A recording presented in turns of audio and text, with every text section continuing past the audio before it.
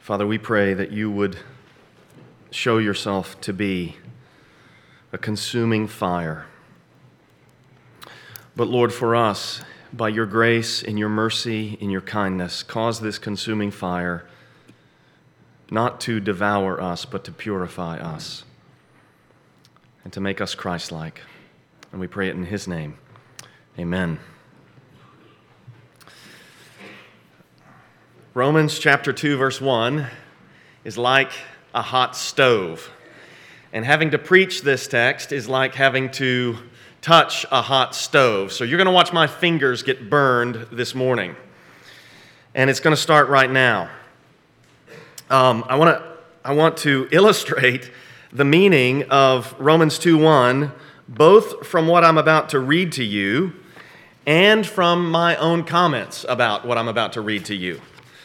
So this is a biography of J. Gresham Machen. You may have heard of him because of his book, Christianity and Liberalism.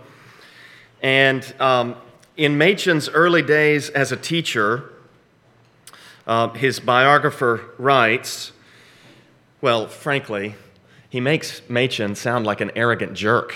That's what he makes him sound like. He writes that Machen tried to enliven his classes with comic and at times eccentric behavior. His students, for instance, recalled his habit, this is in class, of reading the morning mail while catching their errors as they declined Greek nouns or parsed verbs. Can you imagine that? Can you imagine standing there trying to parse verbs or decline nouns, and your professor is reading his mail and then looking up and saying, nope, you got that part wrong? That would be so infuriating to me, probably because of my own pride, right? That's why it would anger me. And then, while lecturing, Machen would also sometimes bump his head gently against the wall, balance a book on his head, or write an entire conjugation backwards on the blackboard. What a jerk. What a jerk. What an arrogant jerk. And then later as he grew frustrated with the students who failed to show interest in his courses, he admitted that he had lost his youthful illusions. And then he wrote this. This is in a letter to his mother. There was a time, he explained, when I thought I was going to be an exception to the general lot of humanity. You hear the arrogance of those words? There was a time when I thought that I was going to be an exception to the general lot of humanity. Do you see what's happening even as I make these comments on J. Gresham Machen? Romans 2:1, therefore you have no excuse, O man, every one of you who judges. For in passing judgment on another, you condemn yourself, because you, the judge, practice the very same things. You probably wouldn't have to look very far to find one of my students who might say, what an arrogant jerk. In fact, you may be sitting here right now thinking, what an arrogant jerk. And I wouldn't be surprised if you could find things that I've written that sound like, there was a time when I thought I was going to be an exception to the general lot of humanity. Maybe you've had the same thought. With me, it's going to be different. My life is going to be different than everybody else's. This is where we are. This is who we are. We are arrogant. We think that we are exceptional, and we think that we can stand in judgment on other people. I would invite you to open this morning to Romans chapter 2. And in this passage, we are going to see, here's what I think Paul's main point in Romans 2, verses 1 through 11, the passage that we're going to look at. Those who judge others have no defense for themselves. I think that's Paul's main point here in Romans 2, 1 through 11. Those who judge others have no defense for themselves. Life humbled J. Gresham Machen. I trust that in God's kindness to him, he repented of his youthful arrogance. He repented of thinking that he was going to be an exception to the common lot of humanity. And God's justice will humble us too. As we look at this passage, we will see God's awesome judgment. And our main takeaway needs to be, I should walk in greater humility. In verses 1 through 4, we'll see that God's true judgment leaves sinners without excuse or escape. God's true judgment leaves sinners without excuse or escape, verses 1 through 4. Let's look together at these verses. Actually, before we look at these verses, let me briefly summarize what Paul has said to this point. So in verses 1 through 15 of chapter 1, Paul has talked about the gospel that's been entrusted to him and his prayerful desire to preach that gospel in Rome. And then, beginning in verse 14, he began to explain why he was obligated and eager. So verse 14, I am under obligation. Verse 15, I am eager to preach the gospel to you also who are in Rome. And then in verse 16, he says, for I'm not ashamed of the gospel. And he starts into these three reasons that he's not ashamed of the gospel. Reason number one is in verse 16. The gospel is the power of God for salvation to everyone who believes. Reason number two is in verse 17. In the gospel, the righteousness of God is revealed. Reason number three starts in verse 18 and continues right through the passage that we're looking at today. Verse 18, for the wrath of God is revealed from heaven against all ungodliness. So it's the revelation of the wrath of God that makes Paul obligated and eager and unashamed to preach the gospel. And he's still explaining that wrath of God when he gets to Romans 2, verse 1. And here in verses 1 through 4, he's saying that God's true judgment leaves sinners without excuse or escape. Look at Romans chapter 2, verse 1. Therefore you have no excuse, O man, every one of you who judges. You may have noticed that in chapter 1, verse 20, Paul had said, so they are without excuse. And there he's talking about these people who, though they have seen, in verse 20, God's invisible power and his eternal power and divine nature, God's invisible attributes, nevertheless, working back from that, in verse 18, they have by their unrighteousness suppressed the truth. So God reveals himself to them, and their response to that is to suppress the truth, and as a result, they're without excuse. And then he goes through all this explanation of idolatrous behavior, the way that people don't relate rightly to God, and then they don't relate rightly to other people in the rest of chapter 1. And it's kind of like he gets the congregation nodding their heads. Yeah, those people are really wicked. And then he closes the trap on them. You're without excuse. They're without excuse, and you're without excuse because you do the same things. What same things is Paul talking about? Therefore, you have no excuse. Before we go to what same things, let me say a couple more things about this no excuse. The term that's used here is a term. It's related to the word that we get our word apologetics for, and apologetics is what you do when you defend the faith. And so this term, when Paul writes, therefore you have no excuse, it connotes the idea that if you were to come before a tribunal, if you were, let's say, in a court of law, and your case were being heard, you would have no defense. You have no explanatory reasons. You have no mitigating considerations. You are without excuse. Therefore, you have no excuse, O man, every one of you who judges. For in passing judgment on another, you condemn yourself. It's like Paul is saying, look, you have upheld the standard. You have confessed the standard. You have applied the standard to other people, and that standard applies to you too. In passing judgment on another, you condemn yourself because you, the judge, practice the very same things. Now we're to these very same things that Paul is talking about. What very same things does he have in view? Well, look back at verse 31, where you have this phrase, those who practice such things. And before that, you have this catalog of evil. They're gossips, just sort of starting in the middle, slanderers, haters of God, insolent, haughty, boastful, around verses 29 and 30. But then working back from that, practicing the very same things. Look back at verse 21. Although they knew God, they did not honor him as God or give thanks to him, but they became futile in their thinking, and their foolish hearts were darkened. Although they knew God, they did not honor him as God or give thanks to him. You know, the greatest commandment is to love the Lord your God with all your heart and all your soul and all your might.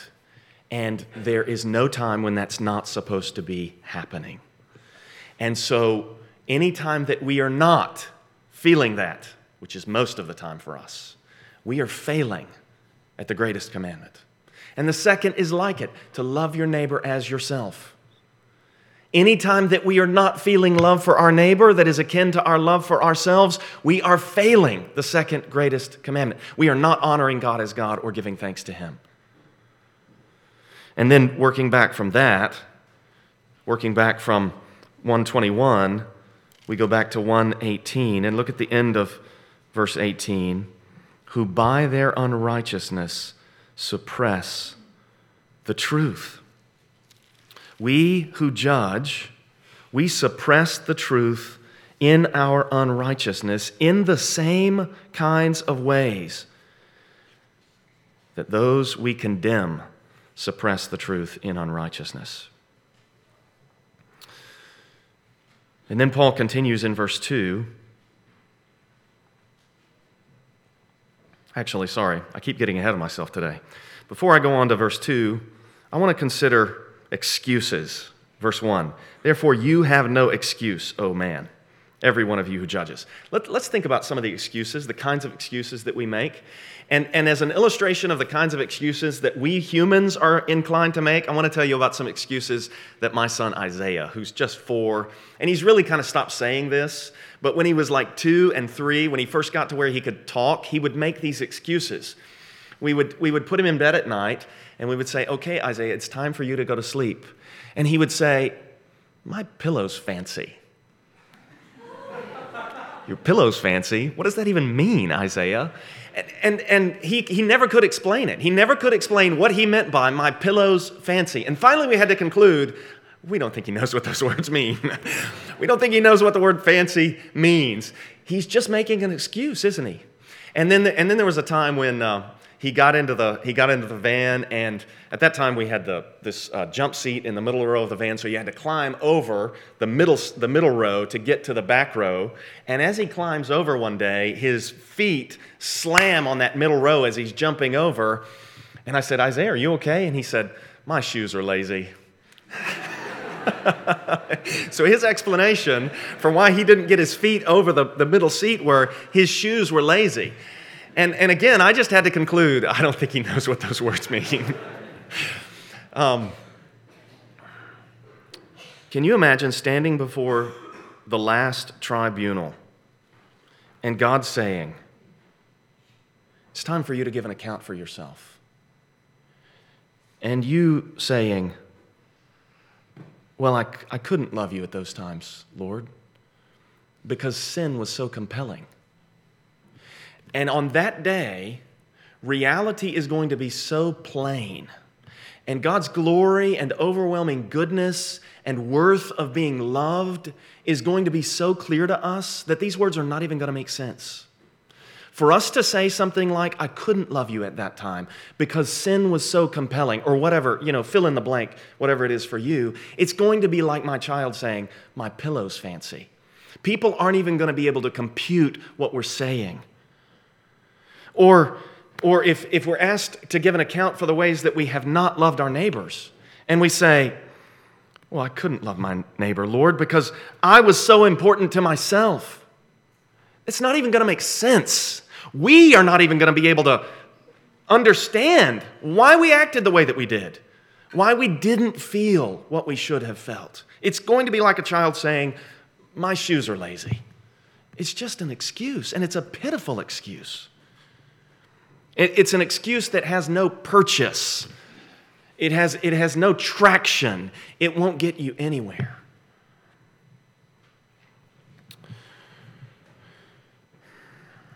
Verse 2, Paul writes, we know that the judgment of God rightly falls. is the way the ESV renders this. The judgment of God rightly falls on those who practice such things. The text literally says, we know that the judgment of God is according to truth against those who practice such things. According to truth. So the word truth is rendered rightly here. Where have we seen this word truth prior to this? Look back at verse 25. They exchanged the truth about God for a lie and worshiped and served the creature rather than the Creator. We've done that. We're guilty. We who judge have done the same things. We've exchanged the truth about God for a lie. The judgment of God is according to truth. We are going to be held accountable for this. And then back again to verse 18. We've suppressed the truth in unrighteousness. The judgment of God is according to truth. Let me just summarize verses 1 and 2 with two statements. Statement number 1, verse 1, no excuse, no defense. There is no valid objection that can be made to the judgment. There's no valid explanation that can be offered for our failure to love God with all that we are, honor Him as God, give thanks to Him, live before Him. We are without excuse. And then verse 2, it's a true judgment. The judgment of God is according to truth. And that brings us to verse 3. And we can summarize this with a simple phrase too that boils down to this: no escape. Look at verse 3. Do you suppose, O man, you who judge those who practice such things and yet do them yourself, that you will escape the judgment of God? You think you're going to avoid the judgment of God? There is no escape, Paul is saying. This is a rhetorical question that is designed to force in upon our consciousness the realization we are not getting away. We can't flee. We can't hide. There is nowhere for us to go. We will not escape God's justice. So how does Paul want us to respond to this? I'm going to give you 4 phrases. Maybe you want to jot these down. I don't know. I think these are 4 phrases that ought to characterize us as sinners if we want to be repentant sinners. These are 4 phrases I submit to you that will make every relationship in your life better. These are 4 phrases that will make you, if you say these words and you mean these words, these 4 phrases will make it so that you have a relationship with God. Here's the first one. I sinned. I sinned. You're taking responsibility for what you did. You're not passing it off on somebody else. You're not explaining that somebody else made you do this. I sinned. I did it. I'm guilty. 2:1, therefore you have no excuse, O man, every one of you who judges. I sinned. I sinned in judging J. Gresham Machen. I do the same things he did. I sinned. I'm a sinner. I got no excuse. Phrase number 2. Now you got to mean this one. I'm sorry. I recognize it was wrong of me. I recognize that it hurts other people, and I'm sorry. Number 3, I repent. I repent. What this means is, I've done this, I know it's wrong, I'm sorry about it, and I'm going the other direction. I'm going to try to go the other direction. I repent. And then number 4, please forgive me. That's all we can say in response to Romans 2:1-3. I sinned, I'm sorry, I repent, please forgive me. If you'll talk like that to the people in your life, you'll get along with them a lot better. If you're willing to say those words, sometimes those words are hard to say because we're acknowledging, I'm a sinner. The problem here is me. Maybe you heard that story about G.K. Chesterton. He was invited, this newspaper invited these leading intellectuals of the day to write an essay explaining what was wrong with the world. And G.K. Chesterton wrote 2 little words, I am. Sincerely, G.K. Chesterton mailed it in. I'm what's wrong with the world. I'm a sinner. That's what's wrong with the world.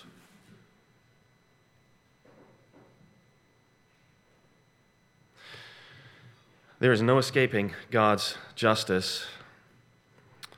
There's no escape. And then there's this reality in verse 4 that is a glorious reality. So look at verse 4. So Paul has just asked, verse 3, do you think you're going to get away? And then he asks in verse 4, or do you presume on the riches of his kindness and forbearance and patience, not knowing that God's kindness is meant to lead you to repentance? So this question is assuming that you're dealing with somebody who's unrepentant. This question is assuming that this is a person who's trying to escape, and what they're doing as they refuse to say those 4 phrases I just went through, I sinned, I'm sorry, I repent, please forgive me. As they refuse to say those phrases, what they're doing is they're despising. That's another way you could render this. They're despising the kindness and the forbearance and the patience of God. The wealth of those things.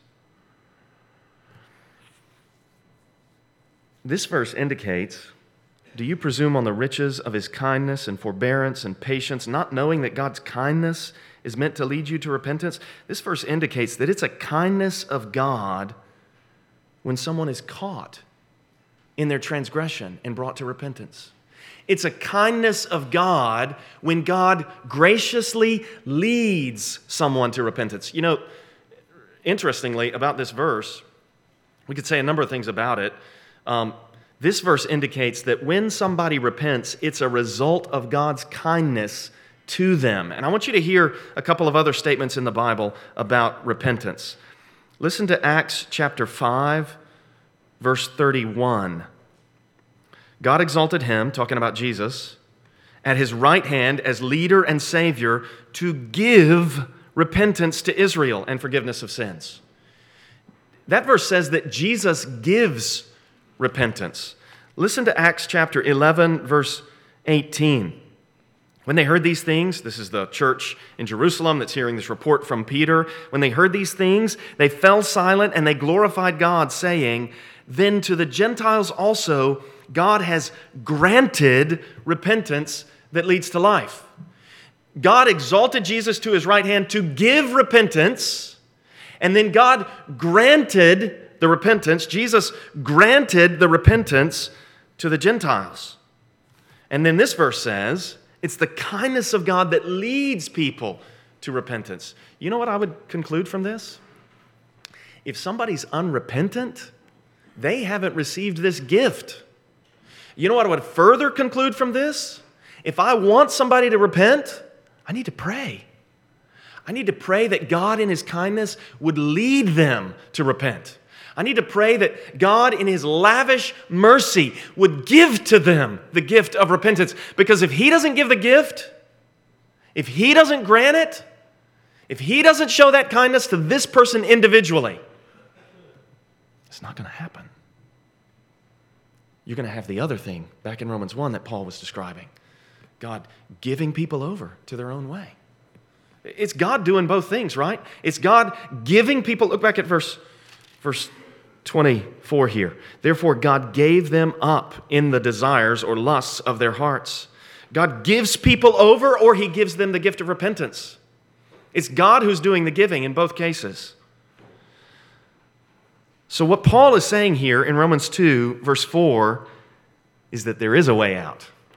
You got no excuse, verse 1. The judgment is true and just, verse 2. There is nowhere you can hide, verse 3. But there's kindness. There's kindness in you even hearing these words, verse 4. There is kindness in you even learning that there's a possibility that you could turn, verse 4. God is kindly lavishing a wealth of patience and forbearance on you if you hear of the possibility of repentance. And it's obvious, isn't it, that this is what Paul wants people to do. This is what Paul wants people to realize. Paul wants people to realize that there's no, you're not going to be able to stand before God and give an account of your sin such that God says, oh, well, in that case, we'll just clear this one. He did those things. He's not repenting of those things, but we'll just let these sins go.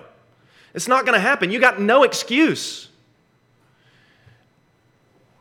Nor are you going to be able to say, as I was reading about this, I was looking for anecdotes about justice. And I read of one, this lady came before Philip II, who was the father of Alexander the Great, and he was a heavy drinker. And this woman is being tried before him. And he's the highest court in the land. He's the king. He's the highest court of appeal. And she doesn't like the verdict because it's unjust when he renders it. And she says, I appeal. And he says, to whom? There's no Supreme Court above me. And she says, from Philip drunk to Philip sober. And it caught him off guard, and he gave the case further consideration. Well, that's not how it is with God, is it? God's judgment, verse 2, rightly falls. It's according to truth, literally. You got no excuse. You can't somehow argue around the just and true judgment of God. You got no place to hide. Really, you got two choices. You can either accept God's kindness, which is wooing you to repentance. Even now, if you are hearing the sound of my voice, God is kindly, mercifully saying to you, don't you want to take this opportunity to turn from your sin? Don't you want to take this opportunity to embrace my kindness to you? You can choose that, or you can say, I'll take my chances. I hope you won't choose that second one. So in verses 1 through 4, Paul is explaining that God's true judgment leaves sinners without excuse and without escape. I was listening to Rico Tice, a British evangelist, preach recently, and he told this story about this woman who was going through this Christianity Explained course that he was leading. I hope you'll pray that tonight as people come, we've got these response cards that Anna made up, and one of the boxes that you can check is, I'm interested in joining an exploratory Bible study. And I hope that we'll have so many people that we have to draft. I hope we fill up the class that I hope Mike France leads, and I hope we fill up the class that I hope we got to start new classes in response to this. So pray that people would check that box. Rico Tice was talking about how he's leading one of these classes, and there's this woman who's really put together. She's a professional woman. She's well-dressed. She's really sharp. She's intelligent. And one night, as they're going through the study, she gets up and she leaves the room, and it's clear that she's emotionally distraught. And he said, I'm just going to go out and check on her and see that everything is okay. And so he steps out into the hall, and he finds this woman, and she's just floods of tears. She's just weeping. And this is what he said were her words. I'm so ashamed. I can't believe the way I've treated God. That's repentance. When we're so ashamed and we're appalled at the way that we have responded to our loving and saving Creator, our Father. In verses 5 through 11, Paul shows that God's judgment is just and that he shows no favoritism. So he's continuing to assume that the person he's addressing is unrepentant. And so he says in verse 5, because of your hard and impenitent heart, you are storing up wrath for yourself on the day of wrath when God's righteous judgment will be revealed. So again, he's using terminology that we've seen already in this passage. Let's consider this heart. According to your hardness and unrepentant heart. That's the terminology of verse 24 of chapter 1. God gave them up in the lusts of their hearts. That's what it is to have a hard and impenitent heart, an unrepentant heart. It's to be given over to the desires of your heart. If that's where you are, you're storing up wrath, you're treasuring up God's justice against you on the last day. Because of your hard and impenitent heart, you're storing up wrath for yourself on the day of wrath. This goes back to 118 again. The wrath of God is revealed from heaven against all ungodliness and unrighteousness of men who by their unrighteousness suppress the truth. And it connects up with verse 17 as well. Listen to the words of verse 5 again. Because of your hard and impenitent heart, you are storing up wrath for yourself on the day of wrath when God's righteous judgment will be revealed. Verse 17, in the gospel, in it, the righteousness of God is revealed. It's the justice of God against sin, the justice of God against sinners that's revealed as Christ dies on the cross. And I trust you can identify with this impulse to treasure things. Maybe you treasure photographs.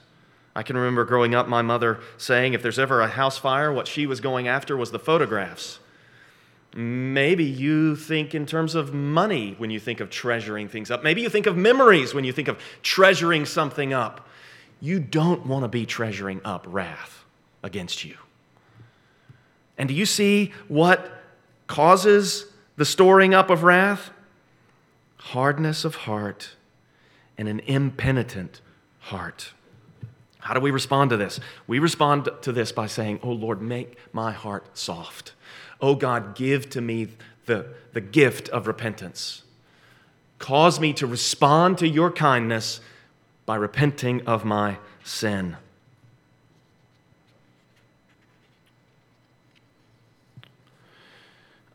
Before we go on to verses 6 through 11, which kind of form a unit, I think. Verses 5 through 11, I think, is the second part of this text. But verses 6 through 11, look at verse 6. He will render to each one according to his works.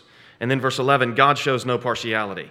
So I think that this kind of forms a subunit within this text. Before we go on to that, I'm going to offer you some applications growing out of verses 1 through 5. Here's the first one that really connects up with verse 1. Embrace humility with reference to others. Embrace humility with reference to others. Don't be judgmental. It's like we're spring-loaded to be judgmental, and we need to work against that. Let's embrace humility with reference to our brothers and sisters. Embrace humility with reference to others. Number 2, embrace repentance with reference to yourself. Embrace repentance with reference. It should be easy for us to say, I sinned. I'm sorry. I repent. Please forgive me. Those words ought to flow out of our lips frequently. I think the measure of our godliness will be how easy it is for us to say those words. I sinned. I'm sorry for the way that my sin harms you. I repent. Please forgive me. So embrace humility with reference to others. Embrace repentance with reference to yourself. And then, number 3, take comfort in the truth of God's justice. The judgment, verse 2, is according to truth. You can take comfort in that. There's great comfort in the fact that God's justice, God's judgment is according to truth. Maybe you've been watching these hearings. Brett Kavanaugh has been on trial this week, and these allegations are made against him, and there aren't witnesses, but they're awful allegations. And he can't close the door on the fact that this never could have happened. Maybe if he was out of that city when it alleged to, so it's just his claim against her claim. And you're stuck there. And people are on both sides of this. It's interesting, as I was looking for anecdotes about this, as I was reading on justice, I read a story about the Roman emperor Julian the Apostate, who reigned back in the 300s AD. And the story is told that there was a provincial governor, so he's the emperor. There's a provincial governor who was accused of embezzlement, and the governor is strongly denying the accusations.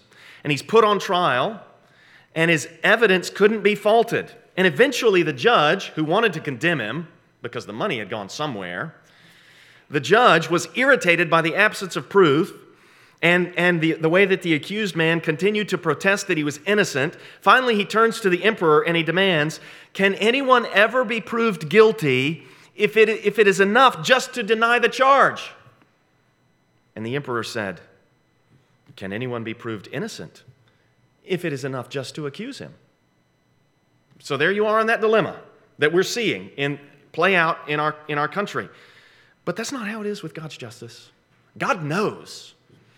God knows, and his judgment is according to truth. So, application, take comfort in God's justice. And then fourth out of this, I would say, pray for a sense of obligation and an eagerness and an unashamed boldness to preach the gospel, because I think Paul is still explaining why it is that he's unashamed of the gospel. And then we've got these verses between verses 6 and 11. And in these verses, what Paul teaches here is that God repays glory to those who do good and wrath to those who do evil. Look at verse 7. Verse 6, he will render to each one according to his works. Verse 7, to those who by patience in well-doing seek for glory and honor and immortality, he will give eternal life. But for those who are self-seeking and do not obey the truth, but obey unrighteousness, there will be wrath and fury. There will be tribulation and distress for every human being who does evil, the Jew first and also the Greek, but glory and honor and peace for everyone who does good, the Jew first and also the Greek. I have to point this out, sorry. Just feel sort of a need to say these things. Verse 7 matches verse 10. Verses 8 and 9 match each other. Did you see that there? There's a chiasm. Verse 7 talks about the reward that the righteous earn. Verse 10 talks about the reward that the righteous earn. Verses 8 and 9 both describe the wrath that the wicked earn. Look at what this text says there in verse 7. To those who by patience in well-doing seek for glory and honor and immortality. I think what these guys are seeking, look back at verse 23. They exchanged the glory of the immortal God. I think seeking glory and honor and immortality means seeking God, seeking to honor God, seeking to obey the first commandment always. In this weekend's paper, there was a review of a book about this battle of the Chosin Reservoir in North Korea. So when the Americans were in South Korea trying to stop the encroach of the Chinese, as the Americans forced their way into North Korea, General MacArthur, began to receive reports that the Chinese were coming.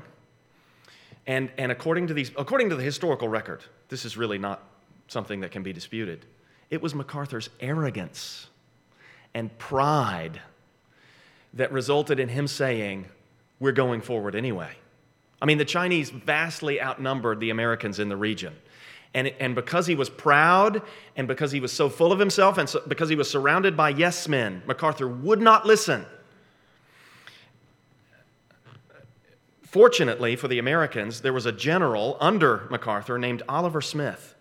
And this guy saw what was happening. This guy saw that the Americans were about to get slaughtered. And so as he advanced under MacArthur's orders, he made preparations for a valiant retreat. He prepared the way for the Americans to be able to get out easily. And you know what is a result of this?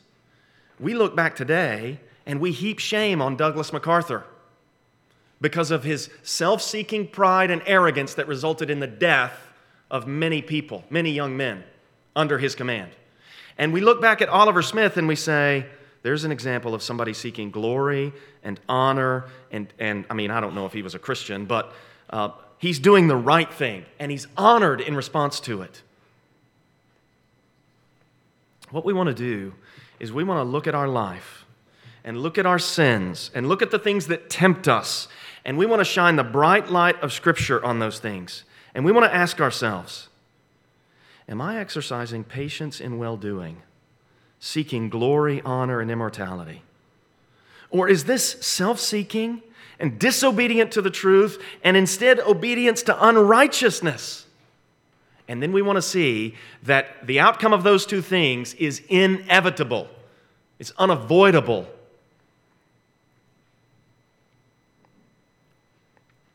We don't want, verse 9, tribulation and distress for those who do evil. Rather, we want, verse 10, glory and honor and peace for everyone who does good. But you and I know the truth, don't we? We're sinners. We have no excuse. And here's the remarkable truth of Christianity. It's like we come into the throne room of judgment, and the one who is seated on the throne opens the scrolls, and our case is called, and we step forward. And amazingly, against all expectation, against anything that we deserve, the man of God's right hand, the King of Kings and Lord of Lords, steps forward and says, "This one's mine. I paid his penalty in full.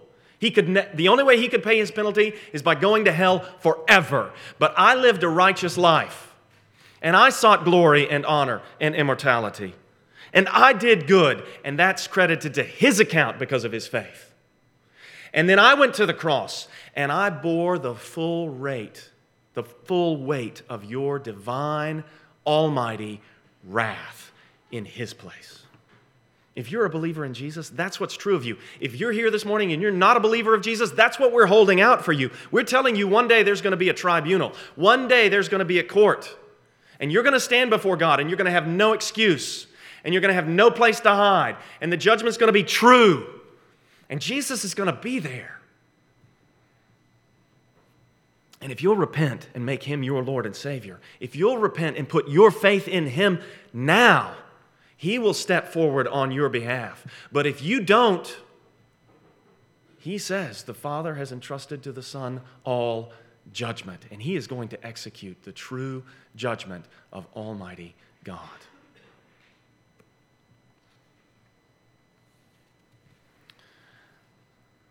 Look at these words again in verse 7. To those who by patience and well-doing seek for glory and honor and immortality, he will give eternal life. Verse 10, glory and honor and peace for everyone who does good. Can you imagine the glory of the reward that the Lord Jesus has earned? And that's the reward that will belong to those who are found in him. Father, would you make us people who are so burdened to proclaim this gospel under a sense of obligation because it's so good, because your love is so strong, because your promises are so high and deep and wide and far-reaching. Lord, make it so that we cannot keep this in. And Father, out of that sense of obligation, make us eager to obey you, eager to seek to be making disciples of the Lord Jesus, and make us unashamed. Whatever rebels may say about you, however a bunch of condemned criminals may mock us for holding fast to the truth, Lord, make us unashamed in the face of their disapprobation. Make us those, Lord, who are glad to proclaim the truth of the Scriptures, glad to teach your word, glad to celebrate it. And Father, make us fully confident in the Lord Jesus, in the glory that he has earned. We could never begin to thank you for the kindness that you have lavished upon us in leading us to repentance. Keep us from ever taking credit for your gift. Lord, we didn't deserve this. You've been so good to us. We worship you and praise you in Christ's name. Amen.